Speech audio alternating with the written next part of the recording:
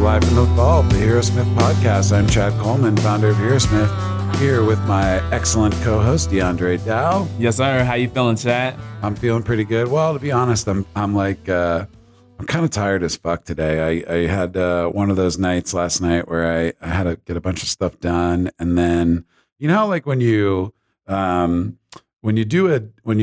a busy day and then you finally get to chill and stop.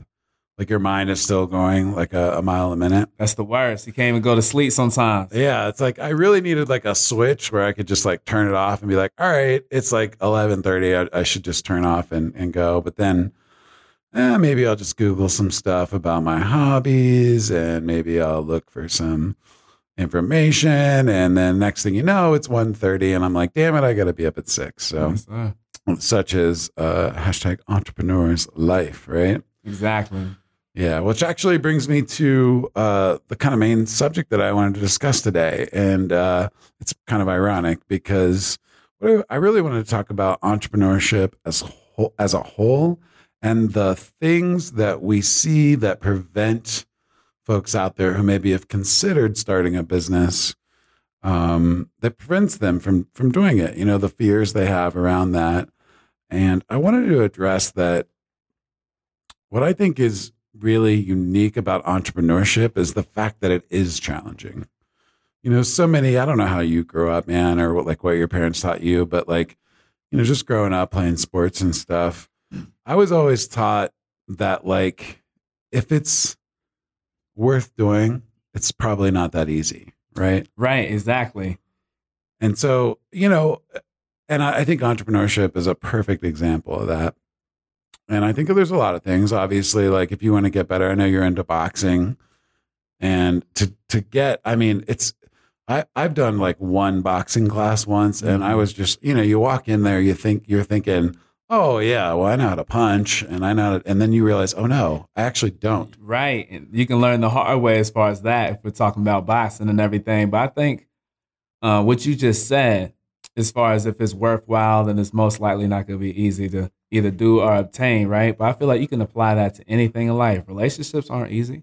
Right. Is it worth it is the question, right? Mm-hmm. You take any skill, you do something every single day, it's eventually going to become a part of you. Right. And it's all about the mindset. So that's how it's so easy to get caught up in the momentum of everything that you're doing. Yeah. And kind of forget like, yo, I got to protect my energy at the same time so I'm able to give out so much. Yeah, you do. Yeah. To balance those scales. I definitely have that issue going on because I feel like it's a part of my business to give my energy to people. And that's fine. I like doing that. I created this business the sort of the way I wanted it to be created, you know? But nonetheless, it is pretty unique, like, and not to whine because I feel really blessed, but, you know, it is pretty unique to have like a startup where, you know, where you have like, I think most startups are like product oriented, or if they are a service, it's super streamlined, or maybe like software as a service. That's kind of what people typically think of startups or startup businesses. And, you know, they don't have clients, you know, they don't have people that deserve you know, the attention and the energy. And so, yeah, but I guess every entrepreneur deals with that, right? Like it's always the customers come first. And then in the end, you know, when you're done with dealing with all that is when you get to work on your own stuff and make that next evolution of your company happen. And you know what makes that feeling so crazy is that it's the loneliest feeling in the world sometimes to start your own business where you want to get people to believe in everything that, you know, you're putting out there pretty much in the universe, and getting people to subscribe to your idea. Yeah. Could just be, you know, that takes a lot. It does take a lot of effort. And it's really on you. Even if you're trying to hire staff, Chad, or something like that or whatever, it's like, yo, these people are essentially investing their time and energy and trying to help you advance your cause and purpose. Right. Which is really hard to find great people. We're definitely going to have my main man, Dave Needleman, on sometime and kind of talk about that stuff for sure. But yeah, like it's so difficult to find people that are even a fraction as passionate about your concept as you are. And I think, you know, I think people may have, because we're so passionate as founders, I think that we go into it and think, oh, well, when I hire someone, they're instantly somehow going to be infused with all the passion that I have and for my business. And boy, is it a reality check when you realize, oh, okay, this person's here to collect a paycheck. And, that's nothing personal. Yeah, I mean, ask me, that's business. Exactly. Like trading time for money, that's compensation. I feel like time is money at the end of the day. Absolutely. You and I, our relationship is different, but that's why we get different results with our relationship. Right. You see what I'm saying? For sure. Like, money doesn't dictate what goes on between you and I. Totally. Absolutely. 100% agree with that. And but when you're first starting out, it's so important. And it's really your duty as a leader to inspire them to the point that they do care more about it than just checking the box and punching the time clock.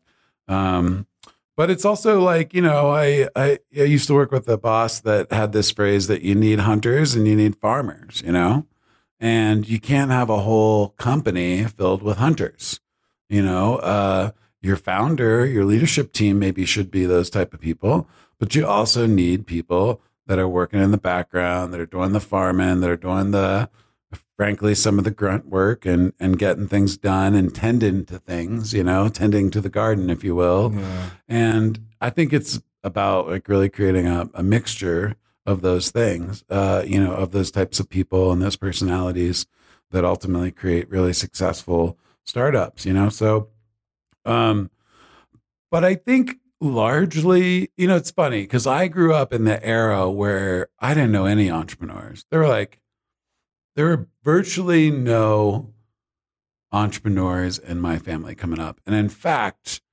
almost every time, like one of my parents' friends or who happened to start a business, it was always in the context of, can you believe X is starting a business?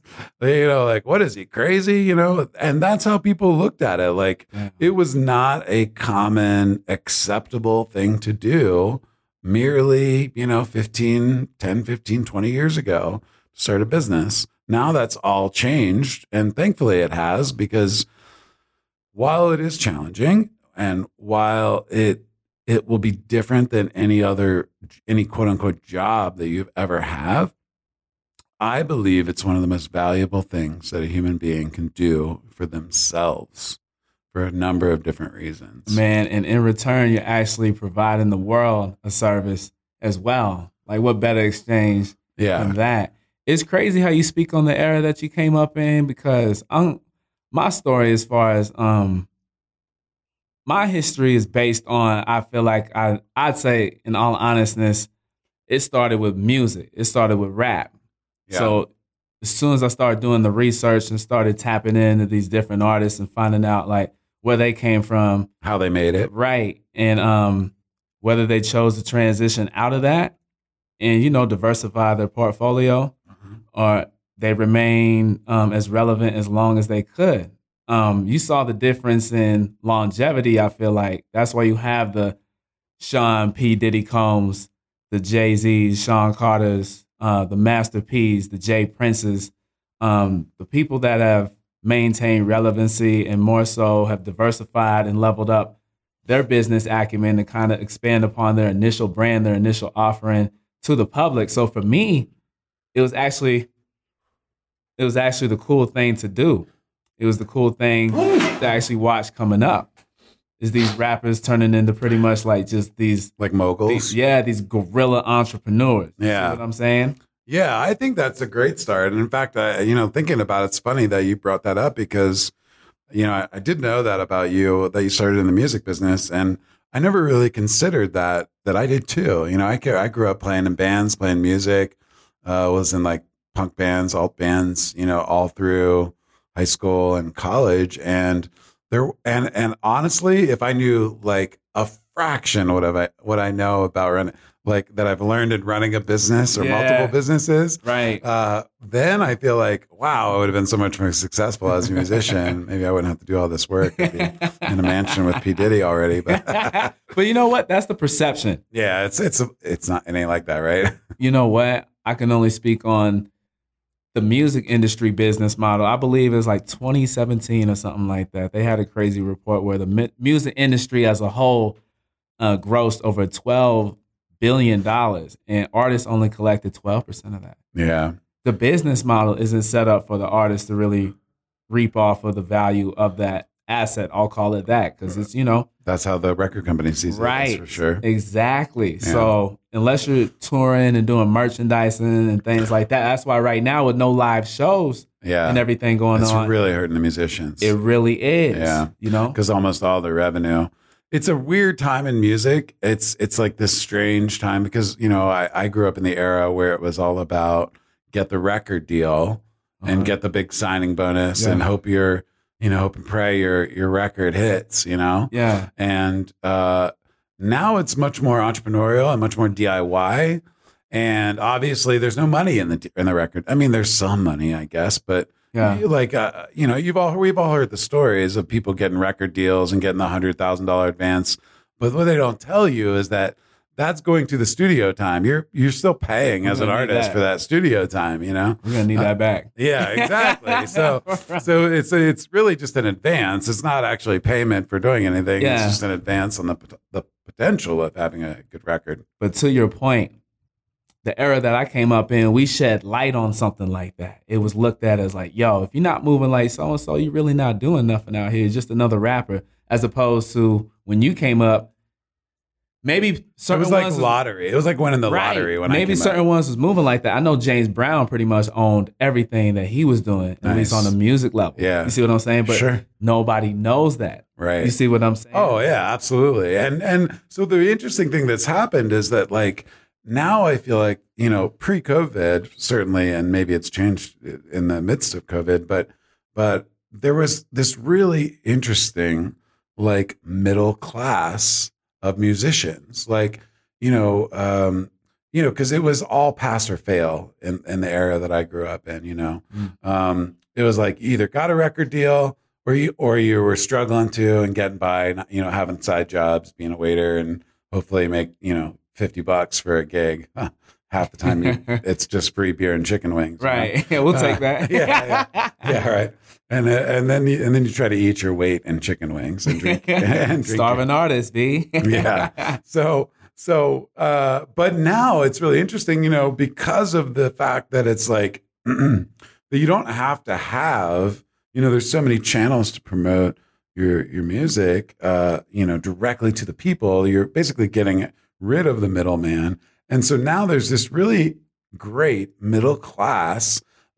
Basically, what I mean by that is there's musicians who are maybe never going to be super rich or super famous, but if they have a good enough following, they can make enough money to live like a normal, quote unquote, normal life. Like they could buy a house, they could, To me, this is the Soulja Boys that got the MySpace popping. That's how he came up. That's how he got discovered. Yeah.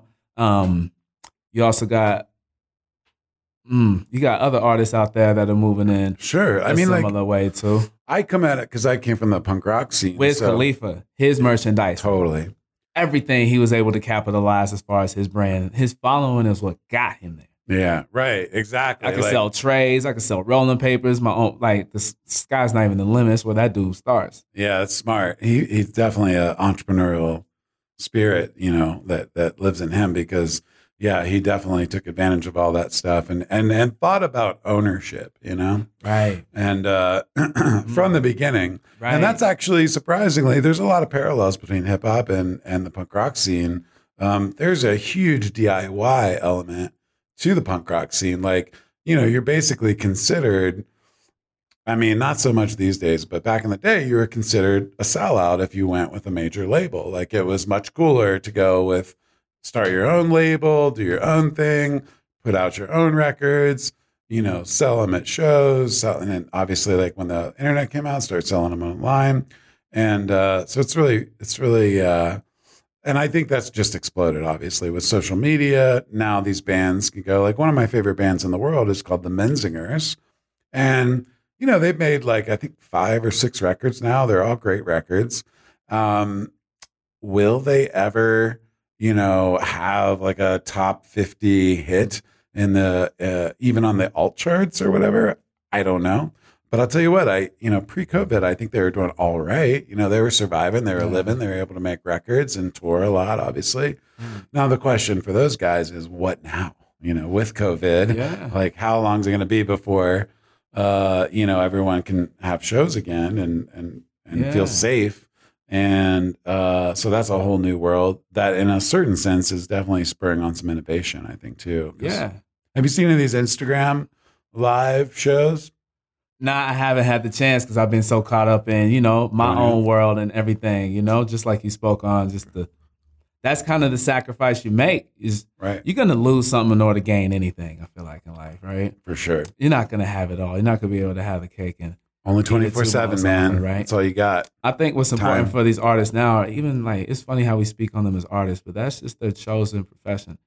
They're making the same sacrifices that we're doing as entrepreneurs, right? But their day-to-day consists of recording, writing songs, collaboration, doing media runs, radio, appearances. That's their 9 to 5. They can get so caught up in that to where they're losing out on a lot of sleep. Some of them, with intention of losing sleep, especially that rock star lifestyle. Right. If you're trying to really be here as far as something when your music career, let's say, is no longer as relevant, you're not able to generate as much interest like you were at one point in time, what's that transition? Yeah. So for us, our recording sessions in the day-to-day could be focused on our product, our business, tying up the loose ends, starting new things and stuff like that. But it's the same thing. Yeah. If like artists, and that's kind of what one of the things I was excited about that hasn't come to fruition with creating Aerosmith, I was like, wow, obviously we're squarely focused on helping startups and small businesses, but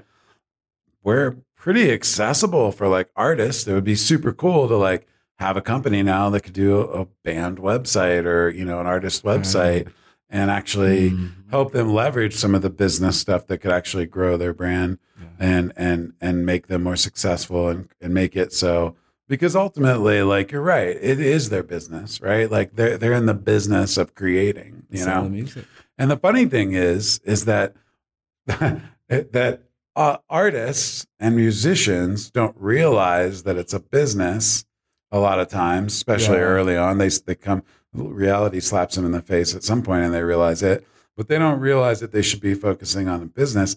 And the flip side is true too. Most entrepreneurs who are coming at it from a business perspective don't realize that they have to create content. They have to have that side of their that's a part of being an entrepreneur in the modern era, is creating valuable content that can, there's a whole lot of benefits to doing that. I don't need to go into it, but for me, that became the most challenging part, was being on the fence with that transition, from going from being the artist to becoming more so the record label head. I had other artists that I was working with, that we collaborated together, and we were on the label imprint that I created and provided. That's on cool. A business end of things, administratively. You see what I'm saying? Sure. So having to have that same spirit as far as wanting to create the music, and then also wanting to make sure that the back end as far as the business is on point, that's where you kind of have that tension. Right. Yeah. That's and that's the same thing that we do. That's like, it's so funny. I didn't even mean to talk about like this, to use the music metaphor, but it's so true. The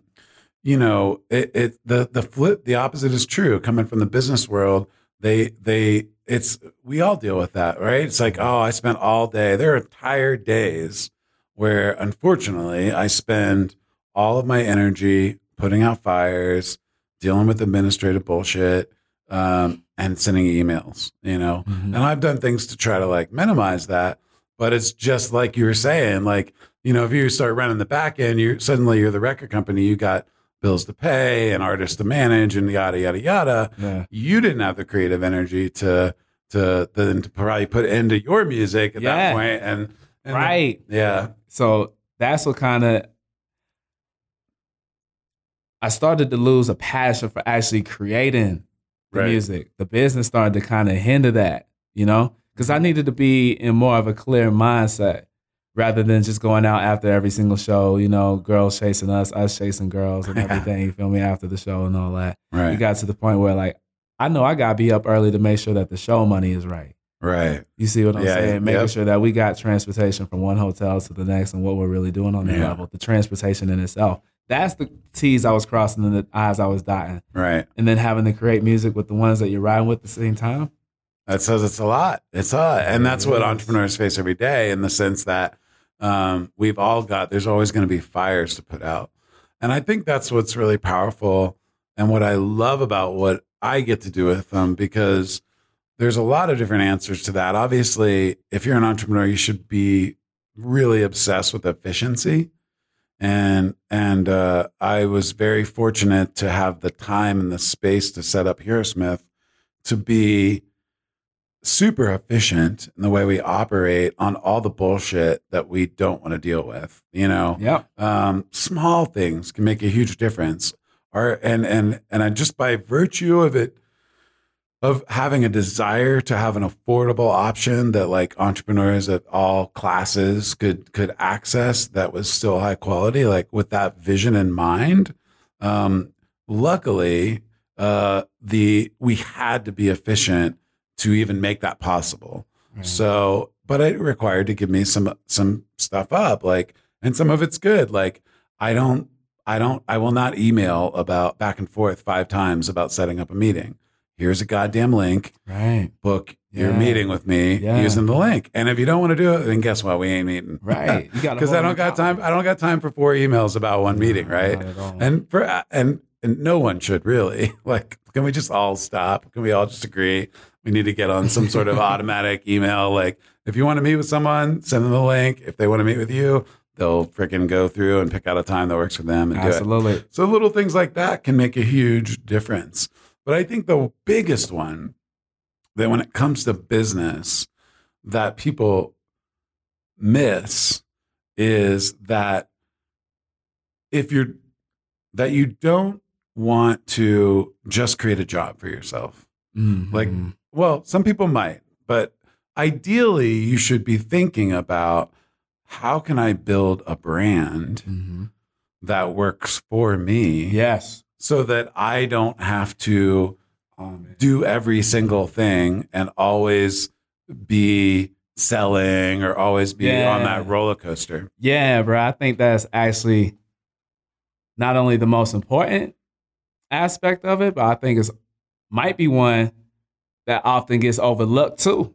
I'm not even gonna lie to you. For sure. You got to. For me, I was able to create a lifestyle around the things that I'm passionate about. So for me, when I wake up in the morning and I'm getting all my breathing exercises in, just, you know, going over certain visions that I had in my dreams last night, certain things, I really get deep into it, right? Make sure that I'm right before I take on the rest of the day. That's such a great thing to do. Right. And then go help homeless women and children and transgenders alike experiencing poverty for the rest of the day. Come back home, get some training in as far as boxing, whether it's running, heavy bag, cardio, you know, lifting, whatever, holding it down with the family. Yep. And getting back up and doing it all over again. I was able to do everything that I wanted that day, including running my own businesses and having my own personal interests involved. Like, that to me is the cheat code. Right. What is that? What do you mean? What's the cheat code? As far as having a lifestyle revolved around your passions. Yeah. Yeah. You see what I'm saying? Oh, yeah. Rather than creating that job, you're like, with a job, you're like, damn, I got to go to work. That doesn't even cross I'm just waking up and doing everything I want to do out here. Right. That's the beauty of entrepreneurship, is that, and you know, it's funny. Like, if you had asked me at like 25 whether I wanted to be in the business world, I would have been like, fuck no, what are you talking about? You know? But ultimately, you know, I realized that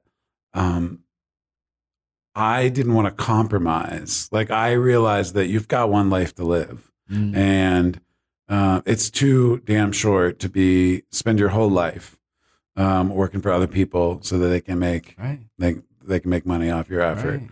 And there's nothing wrong with that. Like, we all have to do that. You know, there's some people that enjoy that. Some people want to, you know, maybe they got a hobby or something they want to, you know, do at night, and they just want to check in and out, and that's cool. They'll work for other entrepreneurs, right? Like, they'll work for people who don't see that. And when I was coming up, I was so poor, frankly, and didn't have the resources to even think about starting a business. I mean, now I think it's a lot easier because there's so many great resources in like cities and stuff, especially cities like Denver are super involved in trying to empower people that do have business ideas and want to start a business. And that's really what we're about too. Like that's why we have training. That's why we have, such affordable prices. Cause like I want to give access to people that want to make that leap, and make that process easier and help them avoid mistakes. But, but I guess my main point was just that, like, I've never been the way that came to in my life, the way that came about or the manifested itself, maybe more accurately, was I never compromised on, like, never is a strong word, but I hardly ever compromised on the type of jobs that I had before I became an entrepreneur. Got you. That speaks volumes. Like I would always, even if it required me to maybe make just a little bit less money, I would choose the job that I had a passion or an interest in. And not too many people can say that, Chad. There's a lot of people doing things that they don't necessarily want to do when they want to be somewhere else. And for my brand, No Cap, we really tap into that. We really want to pay attention to the things that you wish you were doing while you're doing something else, because that should be a clear indication of where you need to invest your time and energy. Absolutely. And like I've talked about before, like not in the past, that used to just be a fun choice. Like, oh, maybe as a hobby, I'll start a little crafting business at night and sell my stuff on Etsy or whatever. Great. Well, now that in my opinion, that is something that everyone should do, because obviously we can't depend on these huge corporations to look out for us when times get tough. And we've seen that with all the layoffs. And it's actually small businesses that are hiring people back post-COVID, not the large ones. Yeah. They're just all super excited about getting higher margins. They're like, oh, maybe we can deal with a few less VPs. Maybe we got some duplication and save a lot of money. Right. But no, you're like, so I just like was never a person. And one of my deepest regrets, and it's not a big deal because I'm pursuing what I want to do now, is that I just wish I would have, if I could go back in time 20 years and just tell myself, like, start that business idea that you have now. Like, learn, fail, do the thing, go through it, because you get better and better at it every time that you go through the process. I could say the same thing about boxing, because I started boxing really when I was, I want to say 19, 20, somewhere in there. It's a minute ago, right?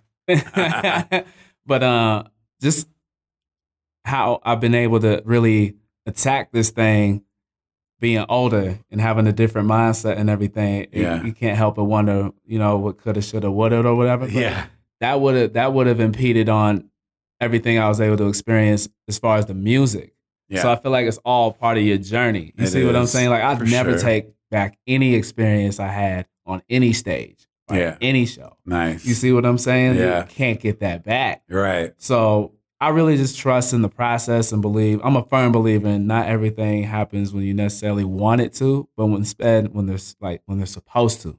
Right. Yeah, for sure. And you're right. It's like it's pretty much a waste of time to think like, well, if I had a time machine, I'd go back and do that. But it's like, also, do you like look at, much like an artist, like when you make something, at the time you make it, you're like, oh my God, this is my favorite thing I've ever made. Uh-huh. And then you go back maybe a year later and read it or look at the painting or listen to the music that you made. Then you're like, fuck, this sucks. I was so bad. I can't believe I thought that was good. Here's the thing though. You can walk out the studio and think you got the hottest shit in the world, right? And then as soon as you get that resistance, like, did that idea not work? And it start to go inside your own head and everything. But I'm going to speak on, like, as an artist, you also create things for you at the same time. Right. You see what I'm saying? And then certain ideas that you might overlook that really catch on.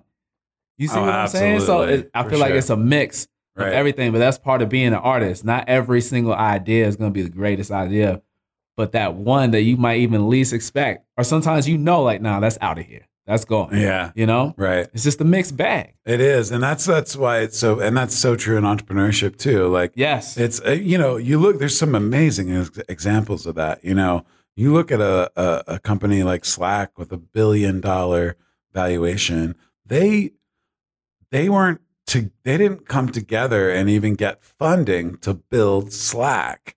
They literally just built Slack as a tool that they could use. They were trying to build some freaking, I want to say it was like an online game thing or like some like web browsing or web-based video game thing. I may be wrong about that, but and they built Slack as a messaging app just for their own internal use as a team. And literally they were down to like $100,000 of their funding left. Ooh-wee. And they're like, we're never going to get this online game.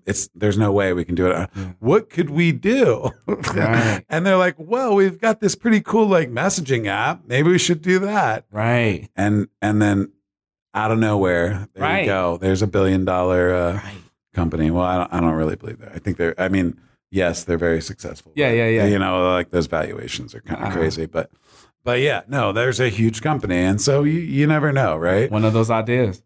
It's one of those things. And so all the things we talked about are so true. And I think that the big point I want to make to people is a couple of things. The first one is to start a business or to be an entrepreneur, you know, we get so focused on like the Shark Tank, Steve Jobs, like, okay, so if I want to start a business, I've got to like reinvent the wheel or and first of all, that's just not true, right? Like, really all it comes down to is one thing is finding a problem in the world that you're passionate about solving.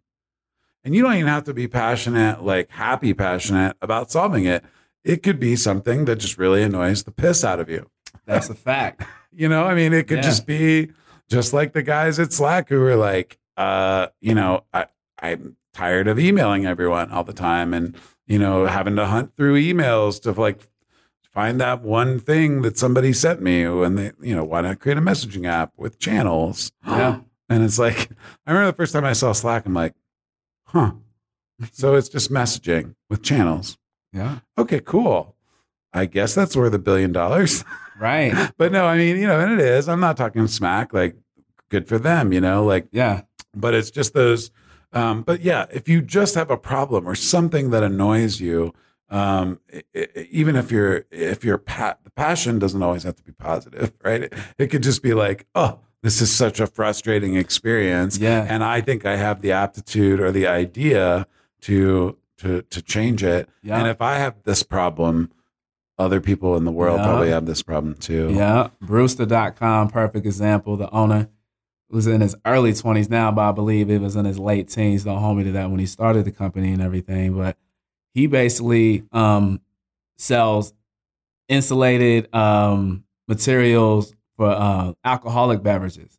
So, okay, you know, this is going to be cups that basically keep the temperature at what you initially got it at, whether it's a hot beverage, cold beverage, or whatever. It could be wine, it could be beer, it could be whatever. But for alcohol? Right. Because you kind of see him for like coffee and stuff. But and now he's in the Fortune 500, generating well over $1 million a month, doing the simplest thing. Yeah. He didn't reinvent the wheel. He wasn't the first one to come out with, you know. Right. Yeah. Anything like insulated that. Beverage holders. Yeah. And his best friend, one of his homies, told me like the richest people I know, the most successful people I know do the simplest things. Yeah. I think it's just like it's all about finding simple solutions or maybe big problems and making a simple solution, like making it easy. There's millions, billions of dollars to be made in this world simply by taking things that are hard, complex, or frustrating for people and making it easy. Mm-hmm. So it's not as hard to start a business as you might think it is. Mm-hmm. And beyond that, I think it's one of the most valuable things you can do for yourself as a human being.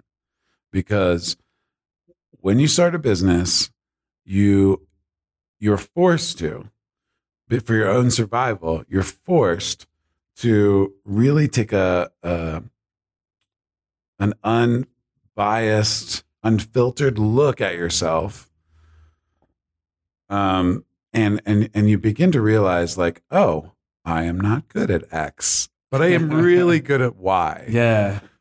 And I think life largely, I think we all are born with like inherent talents, things that we're naturally good at. Mm-hmm. And I think one of the big secrets I've learned in life is that it's most people just want to follow those things that they're really good at and just kind of dive into that. And that's great. I think there's a time in your life where you need to do that because talent is fine. But as we know, like coming from a musician background, you can be super talented, but you've got to develop that skill around that too and really get in your 10,000 hours, as Malcolm Gladwell talks about. Yeah. But the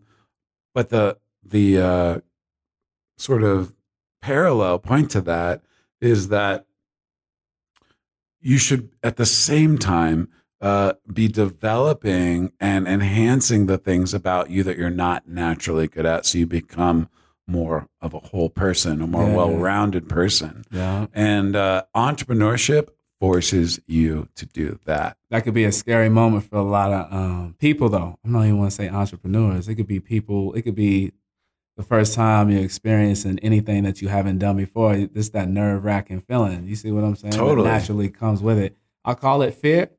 You know? Yep. But it could be, like you said, it could be the most powerful thing if you use that fear to push you from behind rather than to let it stand in front of you. Absolutely. That's where a lot of transformation really goes down at. Yeah. Oh, totally. And then listen, there's no doubt there's risks to starting a business. I mean, you can minimize those in a lot of different ways, which we'll certainly talk about. But there is a fear factor, especially, you know, if you're of my generation, where it was entrepreneurship was like this weird thing that nobody did, and we were all like brought up in an educational system that was, hey, you're a high school graduate, so go get that job at that factory. That's what we prepared you for, essentially, or go to college and maybe get, you know, a better job. But but you know, the thing is that if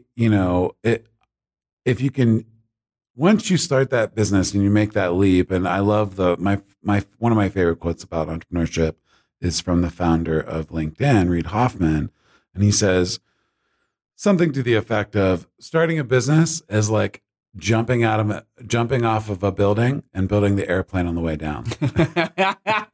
That's exactly what it is. This is exactly how it feels. Yeah, absolutely. It's turbulent. Yeah, it is. And and the beauty of that is both in the pressure that puts on you. Yeah. Because that's a big motivating factor. Oh, man. Yeah. Man, see, that's how I operate. Like, in boxing, you get punched in the face. Like, all right, no, we in a fight now. Like, yeah. Like, no, this is what we signed up for, you know? For sure. But then you have certain people that will just fold at the first sign of resistance or challenge or whatever. Right. That's what's really going to separate you. Yeah, that's what separates the really successful entrepreneurs from the ones that just give it up and go get the job and work for someone else. And you know what I mean? Because it's I mean, you look at all the stories out there of people who are in their 40s or even older that finally achieved success after many failures. I mean, the first one that comes to mind for me is the Ray Kroc. You know, not that I love McDonald's, but I haven't eaten there in probably 10 years or something. But I try to avoid it. But nonetheless, the guy had failure after failure after failure, and then finally actually found a company that and just saw that pathway, and it opened up for him, and really dove deep into it. And obviously there were struggles, and you know, he became a multimillionaire, you know, based on that process of being willing to fail. I mean, we talk about in entrepreneurship all the time. Failure is part of the deal. Yeah. It happens. And I think it's, you know, we've set up like everybody in this world, in America especially, is so black and white about everything. And meaning like you're either a success or you're a failure.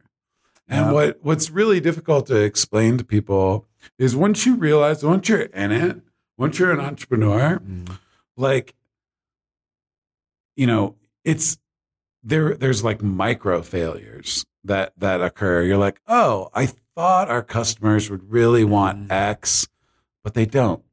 And so why we talk about embracing failure so much is that if you don't adapt and see that, like, and just be real with yourself, be like, okay, this thing is not working. And if you fail to adapt quick enough, you will fail. Like your overall business will fail, right? Yes, sir. A lot of people are finding that out right now with this COVID shit, you know? And there's a difference between a loss and defeat. See what I'm saying? A loss is temporary. A defeat is when you quit. That's the only guarantee where you're not going to get to the finish line. Yeah. Otherwise, you really got to stay 10 toes down in what you believe in and not quit and just take this thing from the universe if it doesn't give it to you. One of the two things. That's my mentality. It's either going to come to me because I earned that, I deserve it, or I'm going to take it. Right. That's the difference. Yeah. Seriously. And even with a loss, man, there's so much value in a loss. You're going to have losses in life, period. Yeah. Anybody that thinks they're going to just get through this joint with no losses and think they're going out like Floyd Money Mayweather in life, it doesn't go down like that. But there's so much value in what you learn from the loss. You really got to be grateful for the losses, but just don't be defeated. Right, exactly. Don't let it get you down. Be a person that adapts to change rather than resist it. I think there's on so many levels with everything that's going on in our country. Like, I think everyone could learn that lesson, right? Like, you know, it's loss, like, 40, I don't even know what it is, 40 plus million jobs and stuff. That's a lot of jobs that were lost. Right. Yeah. And what remains to be seen is how many of those come back. So, and so I just want to encourage you, if you've ever thought about starting a business, you know, and you have fears about it, know that there are resources out there for people like you. Hero Smith is here. I will talk to anyone that wants to start a business. You can book a free session with me right on our website. And I'm happy to help you think about, you know, your idea, help you develop it. That's what I love doing. I love helping people take that kernel of an idea and develop it into a really scalable, high growth brand. And so, if you have a problem that you're passionate about solving, and you want to grow as a person and challenge yourself, entrepreneurship is where it's at for you. So yeah. So, and then I guess the last thing I wanted to say about all this is just that, I actually lost my train of thought. As you can tell, I didn't get much sleep last night. You're good. You're good. You want to get back to it. I definitely want to just speak on, as a man that does business with you, and obviously our relationship has grown tremendously since. You were pretty much there when I made this leap. Yeah. You know? But even before I got to realize how much of a real one that you are, and you're my right hand, you're my ace now. You feel me? Yeah. Before I realized that, thank you. I knew off top, like, your business is essentially our business. Right. So us adding value to your business is going to create more value for our business. That's just how I always looked at it. It's a win-win situation. For sure. We're in this together. You're in this with us. That's what I'm saying. That's why you're important. Yeah. I always want to remind you of that every single time I see you, man. Thanks, man. Nah, you man. Appreciate that. Yeah. That means a lot coming from you. You're one of my you're one of the early adopters here. Yep. And that means you know, we just had our year anniversary. Did you know that? Yeah, it was June. Yeah, yes, sir. Just the other day we had our year anniversary, and man, looking back on that year and thinking about all the challenges that came along. I mean, we had some drama go down that I'll probably talk about on the podcast at some point. But yeah, I mean, shit got real, and you know, it's varying degrees of things since then. But you know, it's that survival mentality, and you know, that we talked about this before, but I think coming up the way I did, that put me in a better position to be more adaptable and learn that, like, I can I can survive a lot of things, 100%. And so I'm thankful for that. One cool thing this week, I got a really cool tool that I want to share with you. One of the big things about being an entrepreneur is being able to conceptualize and create prototypes of your idea. And so my one cool thing for this week is a really killer website that allows you to make wireframes and conceptual drawings of any sort of digital kind of product that you want to create. So it's called wireframe.cc, and that is the website address, wireframe.cc. You can make killer mock-ups, prototypes for your digital products, anything from a website design to an app to anything you want. And the beautiful thing is it's a free tool. Now there's obviously it's a freemium model, so there's some extended functionality if you actually pay for it. But they do a great job of giving you enough to really get those concepts down and kind of keeping, really getting you into the meat of the work of prototyping what your business idea is. So check out wireframe.cc. That's our one cool thing of the week. DeAndre, what's going on in the news, my man? Man, we're going to get right into it. I'm going to jump into something I feel like everybody's getting more and more familiar with. As Zoom gets a boost from pandemic as many people work remotely, Zoom Video Communications, Inc. recently revealed its full-year sales outlook after more than doubling its gross revenue in recent months. The communication tech company headquartered in San Jose, California, reported first quarter sales of $328 million, Damn. up 169% from a year earlier. Amid a surge in users working remotely from home, the new virus has seemingly been both a gift and a curse. The pandemic has obviously elevated the company's profile, but in turn has also exposed security and safety shortcomings that the now 9-year-old company is rushing to address. Despite the video platform's flaws, sales for the full year are projected to reach $1.8 billion. Damn.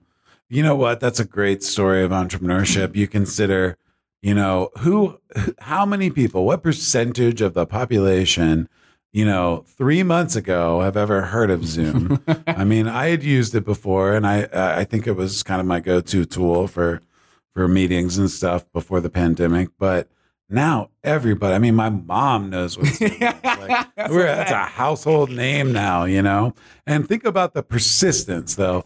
Think about everyone wants to talk about the billions of dollars now, but the founder of Zoom is talking about the 8.5 years before when he was hanging on by his fingernails, trying to make this thing happen. And, what a great story of resilience. And I'll tell you what, how many products out there? I mean, ask yourself, if you're a founder of a startup, how many products out there, how many of you that have a digital product could handle, a quadrupling of the amount of users in such a short amount of time? I mean, my goodness, I would love to get user data on how many users they had 5 months ago, daily active users, and versus now. I mean, they have had to, I don't even know. I mean, we're talking millions more people using this thing. And relatively speaking, I know they had some security issues, but I mean, they executed that transition, that kind of growth flawlessly. Right. I got a number for you. 300 million daily meeting participants, up from 10 million at the end of the 2019. Holy shit. That's insane. That's insane. I think that about probably 80% of the digital products out there, if they grew like 3,000%, within a month, I think that everything they have would break. Right. Man, that's a good problem to have. Yeah, it's a quality problem. But you know what? I got to commend them. Yes, there were some security issues, and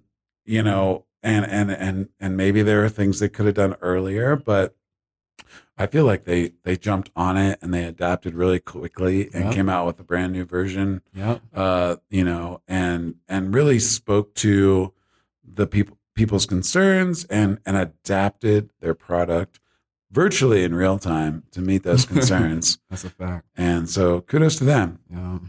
I wish I'd bought stock a while ago. Yeah, no worries, man. I'm also going to bring it back to the neighborhood and make it a little bit more local.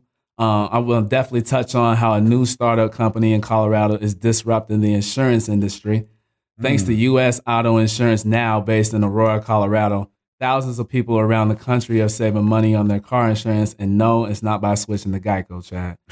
With 260 million licensed drivers in the U.S., the comparison shopping marketplace business model helps car insurance hopefuls compare quotes by providing a free service online. Created by a group of self-described math nerds, U.S. Auto Insurance Now is featured in the Inc. 5000 list as one of the fastest growing companies.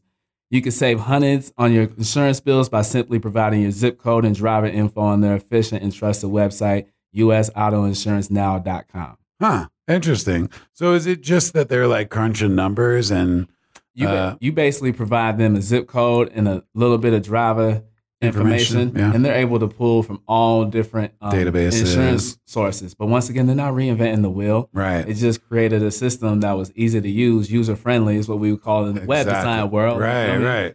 That's what I'm talking about. That's exactly what we were talking about earlier. It's like they didn't invent anything new necessarily, maybe a little bit of code, but basically what they did was make it easier to get the best deal on car insurance or whatever kind of insurance. I assume it's just car probably for now, but I'm sure they'll expand into other platforms of insurance. Yeah, a lot of money to be made in making things easier. Yeah. So find a problem that annoys the crap out of you or that you're passionate about solving and create a business to solve it. Yes, sir. We're going to end it on a sweet note, Chad. When's the last time you had some ice cream? It's been too long. Right. Ice cream kills my stomach. That's one of the things that sucks about being in my 40s. I used to get down on some ice cream on the regular, but now I only can have it maybe once every couple of weeks. It's probably been, my wife and I got just stir crazy cabin fever and went through the drive-through at Andy's Frozen Custard. Have you ever been to one of those? Yeah. Oh my God. It's a good spot to go to. Talk about a great, talk about a great franchise to get involved with. I feel they've got to have good margins in there. Because there's only a couple of kinds of ice cream. Right. And it's the toppings. Right. And it's the drive-through. Right. And as having experience in that world, I'll tell you oh yeah, gosh, I forgot about that. You're right. The profit margin is a lot larger than your traditional restaurants that are paying for meats, poultries, and higher priced items as opposed to Reese's Pieces, chocolate chips, sprinkles. Right. Yeah, which you can all buy in 20 pound bags or something. It's really the labor and the utilities and leasing and everything. That's more so. But no, that's a flip. But I definitely want to put you on game as far as two new companies coming straight out of Colorado. Small batch ice cream companies, Pints Pink Ice Cream and Smith & Cannon Ice Cream Company are among the latest Denver companies that have taken off in recent weeks. Both companies who specialize in handmade ice cream not only believe in quality over quantity, but more importantly, following the fine dining rule of making everything from scratch. Whenever you walk into an ice cream parlor that has 50 flavors brightly shining at you, that's cool, but that's not my brand, says the owner of Smith & Cannon Ice Cream Company, Kurt Peterson. Most ice cream shops work with pre-mixed creams and flavor concentrates, whereas Pints Pink Ice Cream founder, Caitlin, I don't even want to mess up her last name, who was laid off from her catering company earlier this year, won't stand for them. I think we've forgotten what homemade ice cream tastes like, she says. Everything from the malted vanilla bean bases to balancing the water content with fresh fruits are the exact details that these two scratch-made ice cream companies focus on, while most simply don't. Nice. And I'm DeAndre, and that's your live from the Vault News, Chad. All right. Yeah. Way to drop it, man. Thanks. That's awesome. Yeah. I love that we live in a world now where there's an appreciation in virtually every field that you can imagine where craftsmanship is appreciated, right?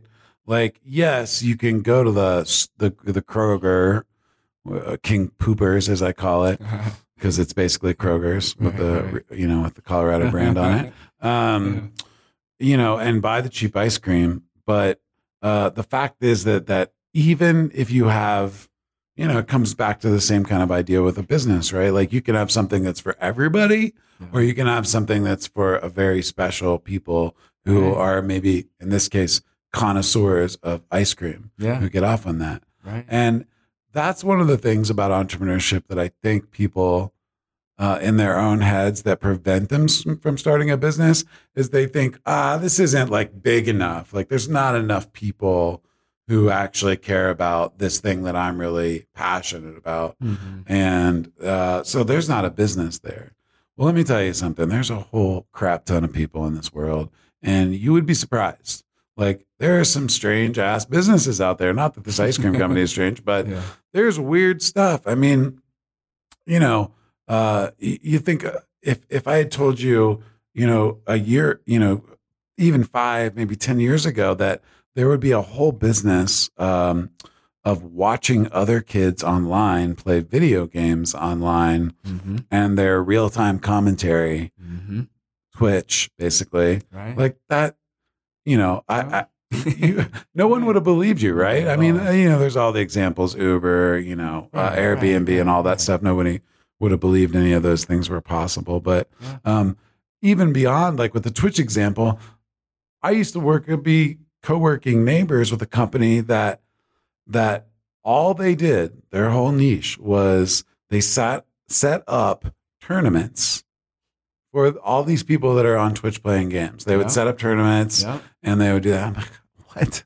That's so incredible. Like, I love it. It's there, you know, that's the beauty of, you know, there's a lot of downsides to everyone in the world being connected via our phones and social media and whatnot. Yeah, that's a whole one of the combo. yeah, for sure. But the upside is that all of us who maybe thought we were crazy or freaks or weird and into this one little niche thing, we can all find each other now. We can all play in the same garden and have a good old time. And yeah. Well, thanks for that news, man. Appreciate that. And thanks for joining us on Live from the Vault. Our theme song is brought to you by Denver's own Pine Tree Janitorial Service. Check them out on Spotify or at pinetreejs.com. Be sure to check out aerosmith.com for all your small business marketing needs, and check out nocap.world for DeAndre Yal's own products and headwear brand. Yes, sir. All right, we'll see you next time. Thanks for joining us. It's your fault, but I'll share in the blame.